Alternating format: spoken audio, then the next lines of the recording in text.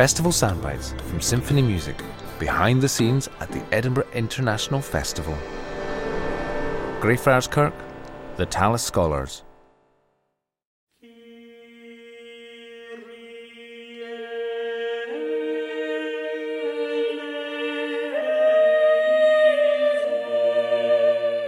"40 years ago, Peter Phillips created something extraordinary, an ensemble of singers that would come to define the way we hear the music of the Renaissance era. The Tallis Scholars, as they've been called ever since, have a very particular sound. It's crystal clear, full and robust, and beautifully blended. The sound I had in my head 40 years ago when I started really hasn't changed. It's a sound that will express this music at its clearest and best. That's my plan.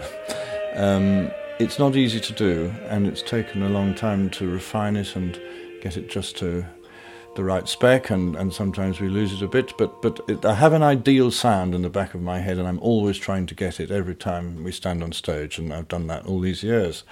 I hope it works this time, but it's a seductive sound, I think, and the idea is that it draws the listener in to the subtleties and the expression that's just under the surface of this kind of music. Peter Phillips, the founder of the Tallis Scholars. In their Edinburgh Festival concert, they're following the idea of war and death, with music including 3 funeral odes by French and Netherlandish composers of the 15th and 16th century, Josquin, Gombert and Mouton, and a highly charged work by Orlando di Lassus about dying. And they start with a mass by Palestrina, based on the popular melody L'Homme Armé. L'homme, l'homme, l'homme armé, l'homme armé, l'homme armé doit en douter. L'Homme Armé was a melody that was doing the rounds in those days. I think nobody knows exactly what it refers to, but of course it is talking about an armed man.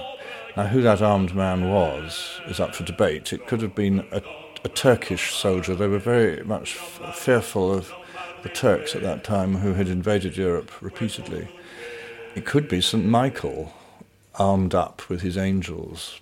I suspect it wasn't, because I get the feeling that they feared this armed man. And the tune that comes out of it is a terrifically rumbustious tune.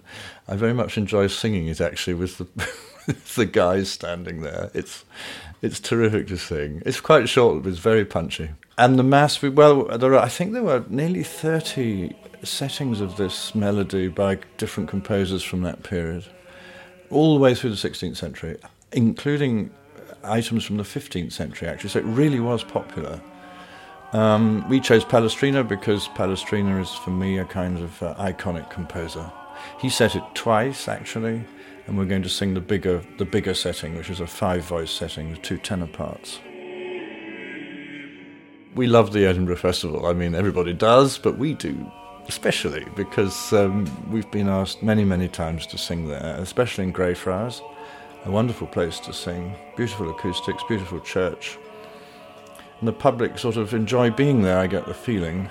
They respond very positively.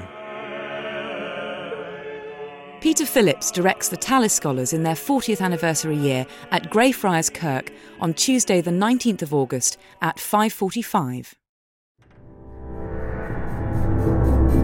Festival soundbites from symphony music. Head to eif.co.uk for more.